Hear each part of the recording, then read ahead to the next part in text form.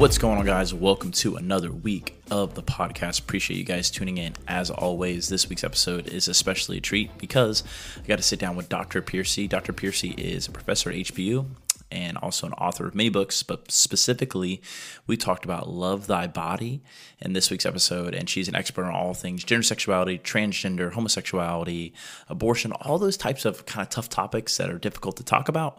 We talked about them in this week's episode, so listen in. This conversation is going to provide you a ton of value and a ton of clarity, and if you enjoy it, leave a review, and it helps the podcast out a ton, and also if you rate it, it helps a ton as well. So here is my conversation with Dr. Pearcey. Dr. Pearcey, thanks for being on. Obviously, you write a lot about sexuality, transgender, abortion, euthanasia, so many other things that have to do with so many hot button issues today. But my question for you to start off, why do you feel like a Christian should care about those things? You know, maybe someone who says, I'm just going to worry about me. I'm not worried about that. Those political issues and those hot button things, I don't really want to be concerned with those types of things. I'm just going to live my life. Why should a Christian be concerned with this type of subject matter? Well, first of all, because it's not just about politics. These days, there are probably a lot of people in your personal life who are dealing with these issues. That was the thing that surprised me when I was writing the book. I have lots of anecdotes from my family, from my students, from my undergrads as well as graduate students.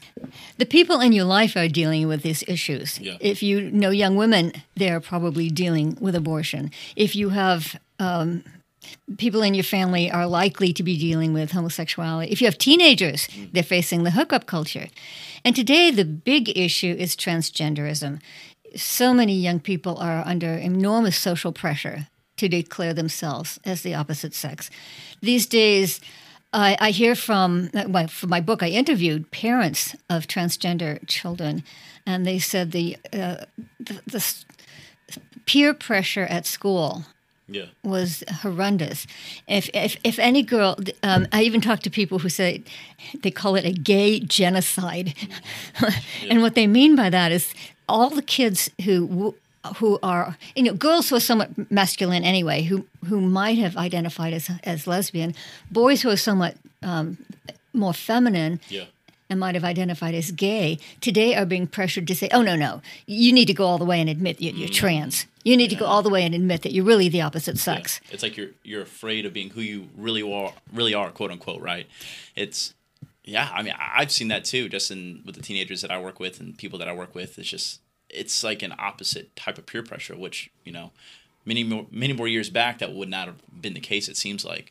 But before we kind of jump into like the negative parts of the sexuality, the things that are wrong and the parts that are broken, what do you feel like is like a biblical, proper, truthful, objective way that sexuality should be? Like, what does God have for humans, like in its most basic form? Because I feel like we need to know what's right before we can really gather all the things that are not right. I think it's tough today for people to go back to Genesis and just see that God created humans in his image as male and female. Those are fighting words today. Yeah. That phrase, fighting words, in the sense that they are controversial. Just to say that it is good, that the sexual differentiation between men and women is a good thing. In Genesis, God looks at his creation. At each stage of creation, it says, and God saw that it was good. And then, of course, after the creation of the first human couple, the text says it was very good. And I think that most people today have a hard time recognizing that sexuality is a good thing and that sexual differentiation. I'll have to tell you, when I was young, I was a feminist. And I did not think it was good to be a woman, because I felt like being a woman made you weak and incompetent, and I wanted to, I felt like men took advantage of you.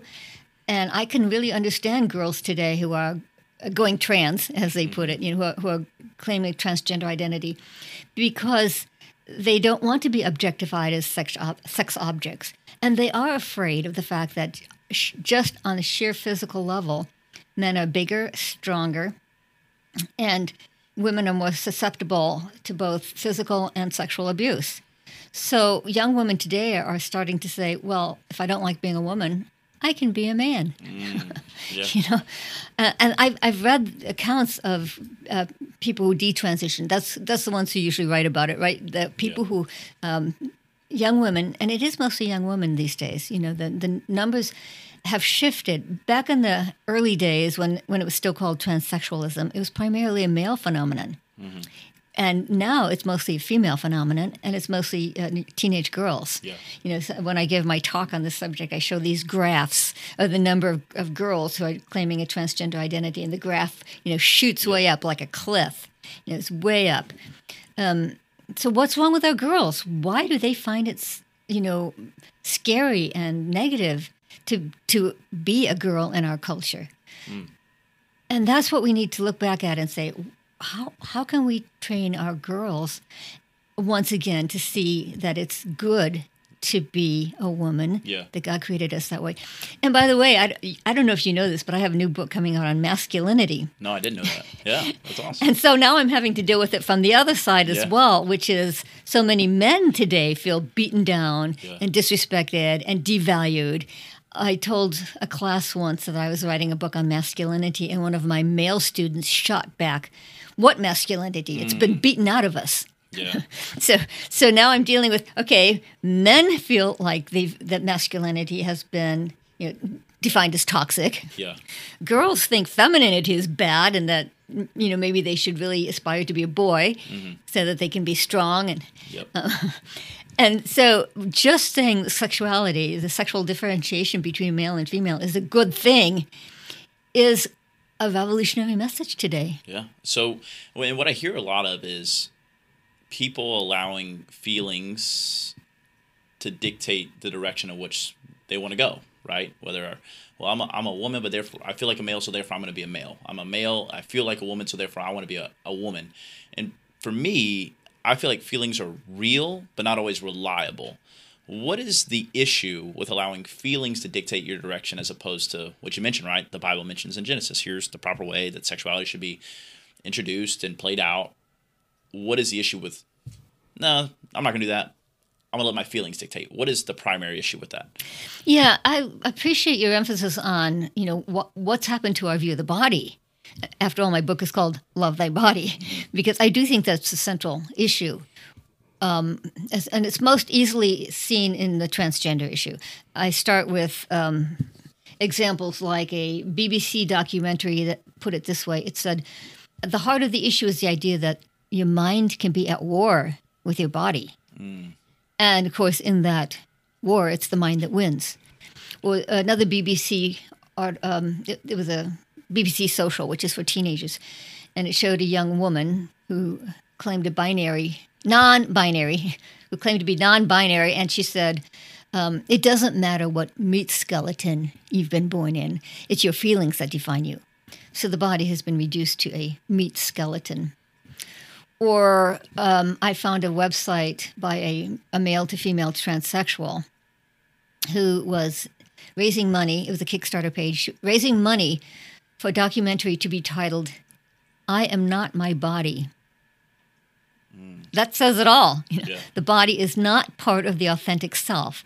And it goes down to toddlers. Did you see not long ago Blue's Clues? Blue's Clues? Do your kids watch it? I watched Blue's Clues actually growing up. So yeah.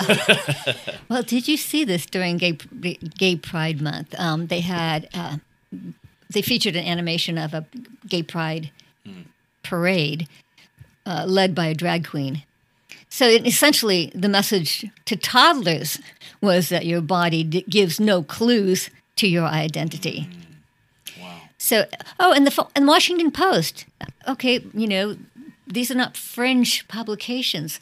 The Washington Post just had an article where they quoted from a curriculum where first grade teachers were instructed to tell their students, just because you have what some people might call boy parts does not mean you're a boy. Notice that some people might call. Yeah. It's very subjective. And of course, it also said, just because you have what some people might call girl parts does not mean you're a girl. Yep.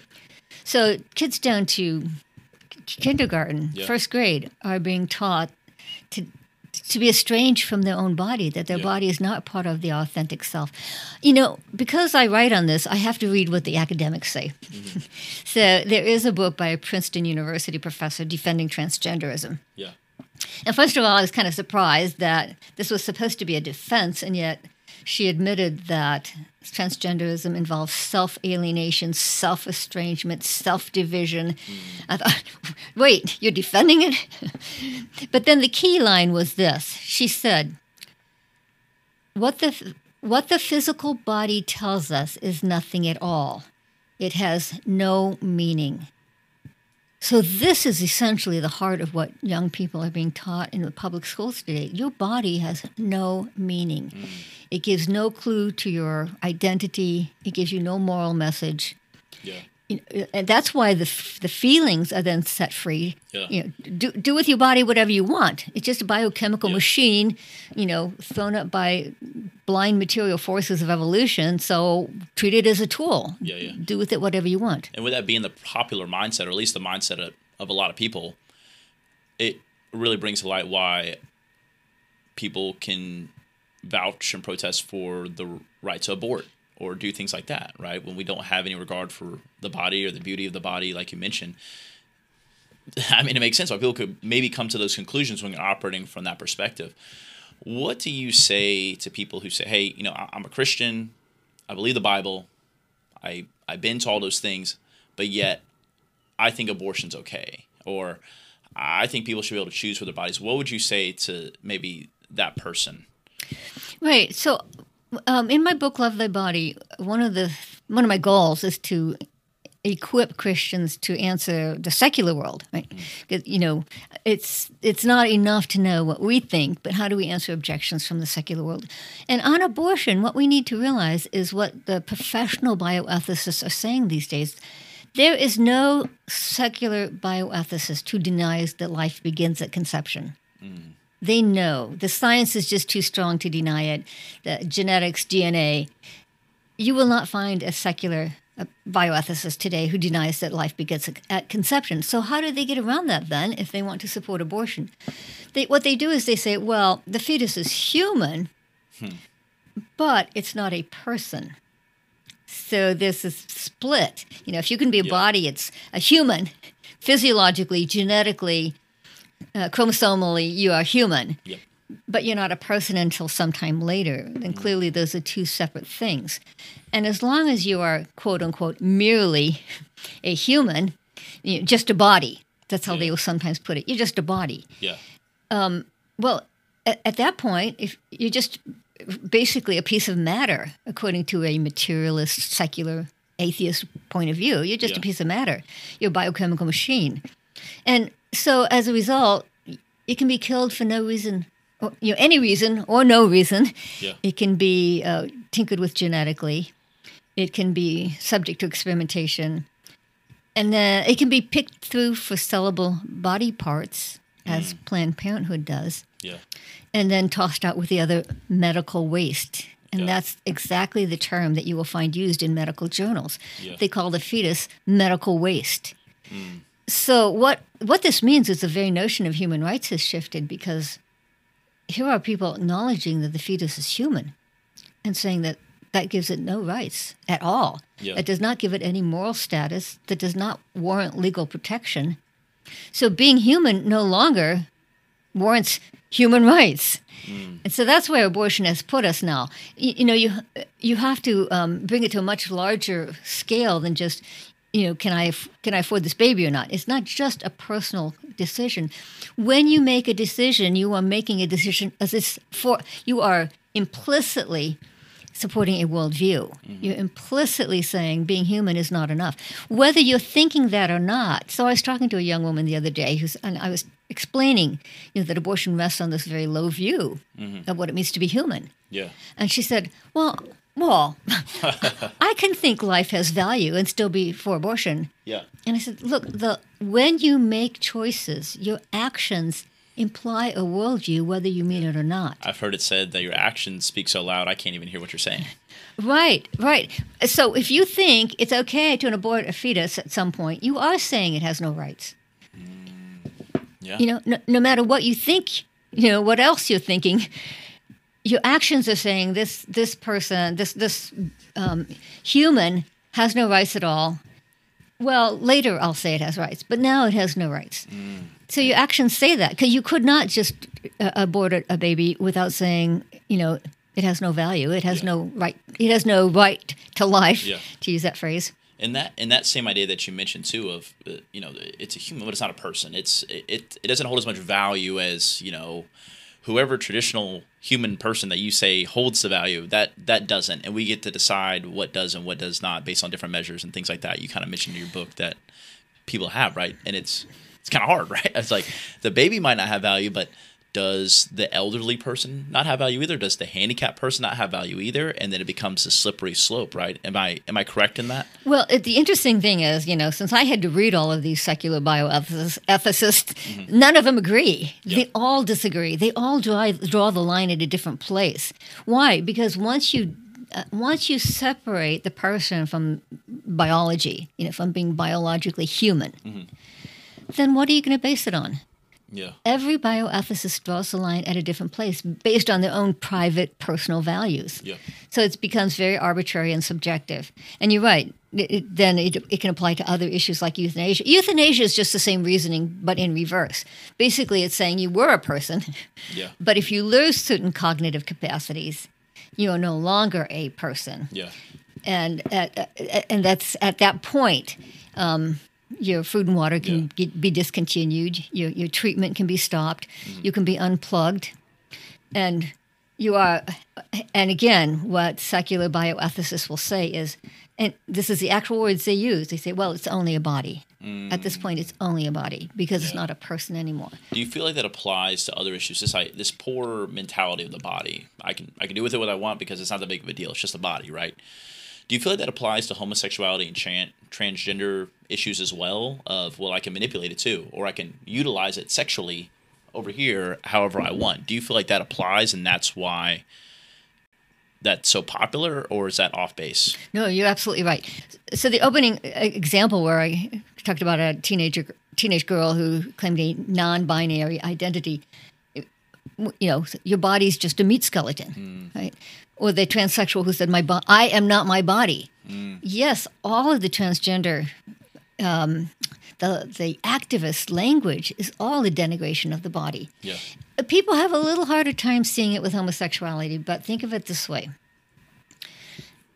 On the level of biology, anatomy, chromosomes, physiology, males and females are counterparts to one another. Yep. That's how the human sexual and reproductive system is designed. To embrace a same-sex identity, therefore, is to contradict that design. Yes. It's to say, why should my body inform my identity? Why should my biological sex, as male or female, have any say in my sexual choices, in my moral choices? So what do you say to, and you wrote about this a little bit in the book too, what about people who say, either like I was born gay, these are desires I always had, or maybe, I could never be attracted to the opposite sex. Like I've always been this way. I'm always going to be this way. What would you say to a person who is a Christian who says, I would like to follow the laws and the guidance of God. I'm a Christian, but I also feel this way strongly. I am attracted to the same sex. What would you say to that person? Well, I talked to a former homosexual who I think had a really good answer to this. He was homosexual for many years, but now he's married and has 3 children. And he puts it this way. He said, people who say God made me gay, right? If God makes some people gay, he said, then God has played a cruel joke on them because he's designed their physiology in one sex, but that he's designed their emotional, their sense of emotional and their sense of identity to be in the opposite direction. So the question we have to ask is, would God create people to be torn in 2 conflicting directions like that? Would God create self-division, self-alienation? Would God, not the Christian view of God. Yeah. The Christian view of God would say, no, God originally creates us to be whole. And it's the product of the fall. Things like conflict and division are the products of the fall. And so this is what we have to help people to realize, that just like so many other ways, that we're all broken in some way, including our sexuality. We're all broken in some ways, and we all have to realize that we've been affected by the fall in one way or another. Oh, yeah. So we're all in the same boat in that sense. Yeah. And so I think that also plays into not just same-sex sexual sin, but opposite sex, right? The hookup culture, the idea of, well, I can be with whoever I want. My physical attachment to somebody doesn't have to be an emotional attachment to them. Like, I can go be sexually with any person I want to and not form this bond. What would you say to people who may hold that mindset of, well, I can hook up with anybody, it's fine, it's not a big deal? That's big with young people today, I think. Oh, yeah. I quote in my book, Love Thy Body, I have some quotes. They're very poignant because young people know the script, right? The script is you're supposed to be able to walk away from it as if it hadn't happened. And I quote a young woman named Alicia, who said, hookups are very scripted. You learn to turn everything off except your body. You make yourself emotionally invulnerable. But I also quote young people saying, this is not really what they want. Yeah. This was actually in Rolling Stone magazine, of all places. There was a young college student who said, the mistake people make is they act like there's two very distinct parts of the relationship that can be divided. There's the physical relationship, the sexual relationship, and then there's the emotional relationship. And they pretend like there are clean lines between them. And her point was, we can't actually live that way. There's a psychiatrist who works on a college campus who said the most prescribed medications on the college campus are birth control pills and antidepressants. And she says there's a connection between them. So I think that what young people realize is that Scripture says we're meant to be whole persons. Yep. Their mind and our bodies are supposed to be in tune with each other, in harmony with one another, in congruence with one another. And even science is showing this. Since the discovery that sexual relations actually releases bonding hormones, there's a UCLA psychiatrist. Yeah. And she says, it's like we were designed to bond. Yeah. That's a great line from a UCLA psychiatrist. Yes, we were designed to bond on the level of the whole person. Our emotions are meant to be in tune with our body, and even our hormones are in tune with our body. Absolutely. So what hope do Christians have if they're struggling with their sexuality? They feel like, hey, I am attracted to the same sex, or I would like to be the other gender, or whatever that may be, because I imagine that's a lot of turmoil in somebody's heart and their soul of, hey, I get it, I want to honor God in my lifestyle, but I also want to do this really badly and feel emotionally wholeheartedly like this is something I should do. What hope is there for that person? Well, in Love Thy Body, I do have a whole chapter on transgenderism, and I do have the story of a young boy who had gender dysphoria from a very young age. I mean, people noticed it before he was even walking. People would say, this kid is not normal, as his babysitter said to his mom, he's too good to be a boy, by which she meant he was, sweet and compliant and gentle and quiet and the things we stereotypically associate with girls. And when he went to preschool, every day when his mom picked him up, he was playing with the little girls, not the little boys. By elementary school, he was coming to his parents weeping repeatedly and saying, I'm interested in the things girls are. I feel the way girls do. God should have made me a girl. And by his early teens, he was scouring the internet for information on sex reassignment surgery. So what did his parents do? First of all, they made sure he knew they loved him just the way he was. When I was in seminary, I had a fellow student who was a former homosexual, and he said, I like music and poetry, and my dad was baffled and kept trying to toughen me up by pushing me into more traditional boy things like sports. And this, I call him Brandon in the book. Brandon's parents didn't do that. They told him it is perfectly fine to be a sweet, gentle, emotional, sensitive boy. It does not mean you're really a girl. Yeah. And of course, it's perfectly fine for girls to be non-gender conforming as well, to be more take charge, rational, assertive. And what they kept telling him was this: it's not you that's wrong, it's the stereotypes that are wrong. And they took him through things like the gift of the Spirit. The gifts of the Spirit are not divided by sex. Right? The teaching and prophecy are not masculine, as we might expect. Mercy and service are not feminine. And the fruit of the Spirit is not divided by sex either. So, and they even took him through things like the Myers-Briggs test to say, look, it's okay, for you to be on the far end of the spectrum. And it took a long time. These things are really difficult. And it was when he was in his early 20s, he finally decided, here's how he put it. He said, I realized surgery would not give me what I wanted. It would not make me a girl. And there's a famous TED Talk by a cardiologist. And the famous line from it is, every cell has a sex. Every cell has your DNA, and so it has your sex. Yeah. And obviously you cannot change every cell of your body. So if I were talking to people, a young person today, I would also look at detransitioners. These days we have enough people who have gone through the trans route and have come out of it. And so they are really good sources to find out, what was it like to think you were the opposite sex for a while. So there was an interview with a girl who had transitioned to boy at age 11 and had lived for 3 years as a boy and then reclaimed her identity as a girl. And her this is a direct quote. Yeah. She put it this way: the turning point came when I realized it's not conversion therapy to learn to love your body. And this came out after my book had already been published, but it would have been a great quote for a book titled Love Thy Body. Yeah.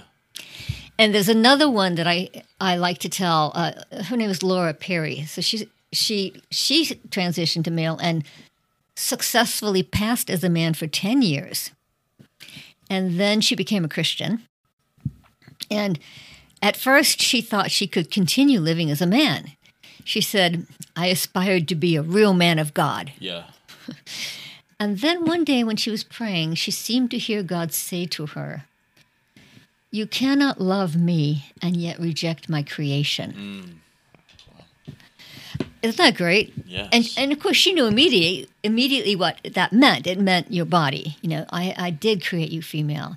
Oh, I'll give you one more story, just because there's so many stories in the book. It's it's not. People might think it's just a moral reasoning. No.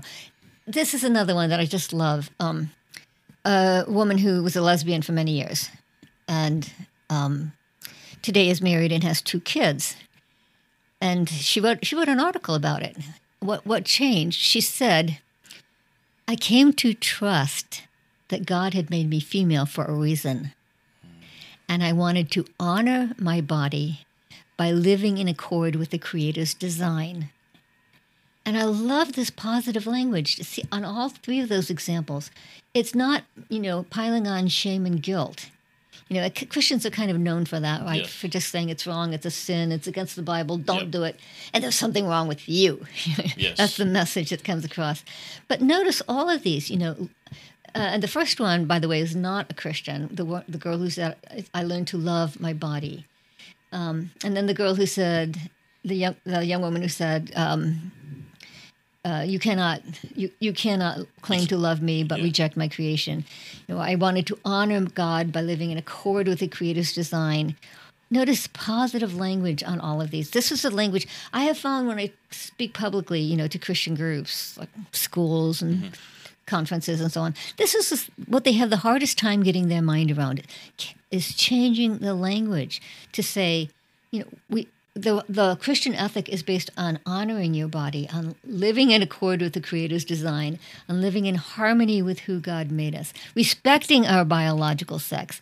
This is all positive language. Yes, absolutely. Well, Dr. Pearcey, you are a wealth of wisdom, and I would talk to you all day if I could, but I know you have things to do, so we greatly appreciate you sharing your wisdom with us, and thank you so much for providing us so much clarity. We appreciate you, so thank you. Thank you so much. I hope this episode helped you out and provided you tons of clarity and encouragement. If so, I'd greatly appreciate it if you would leave a review and also share this show on your social media.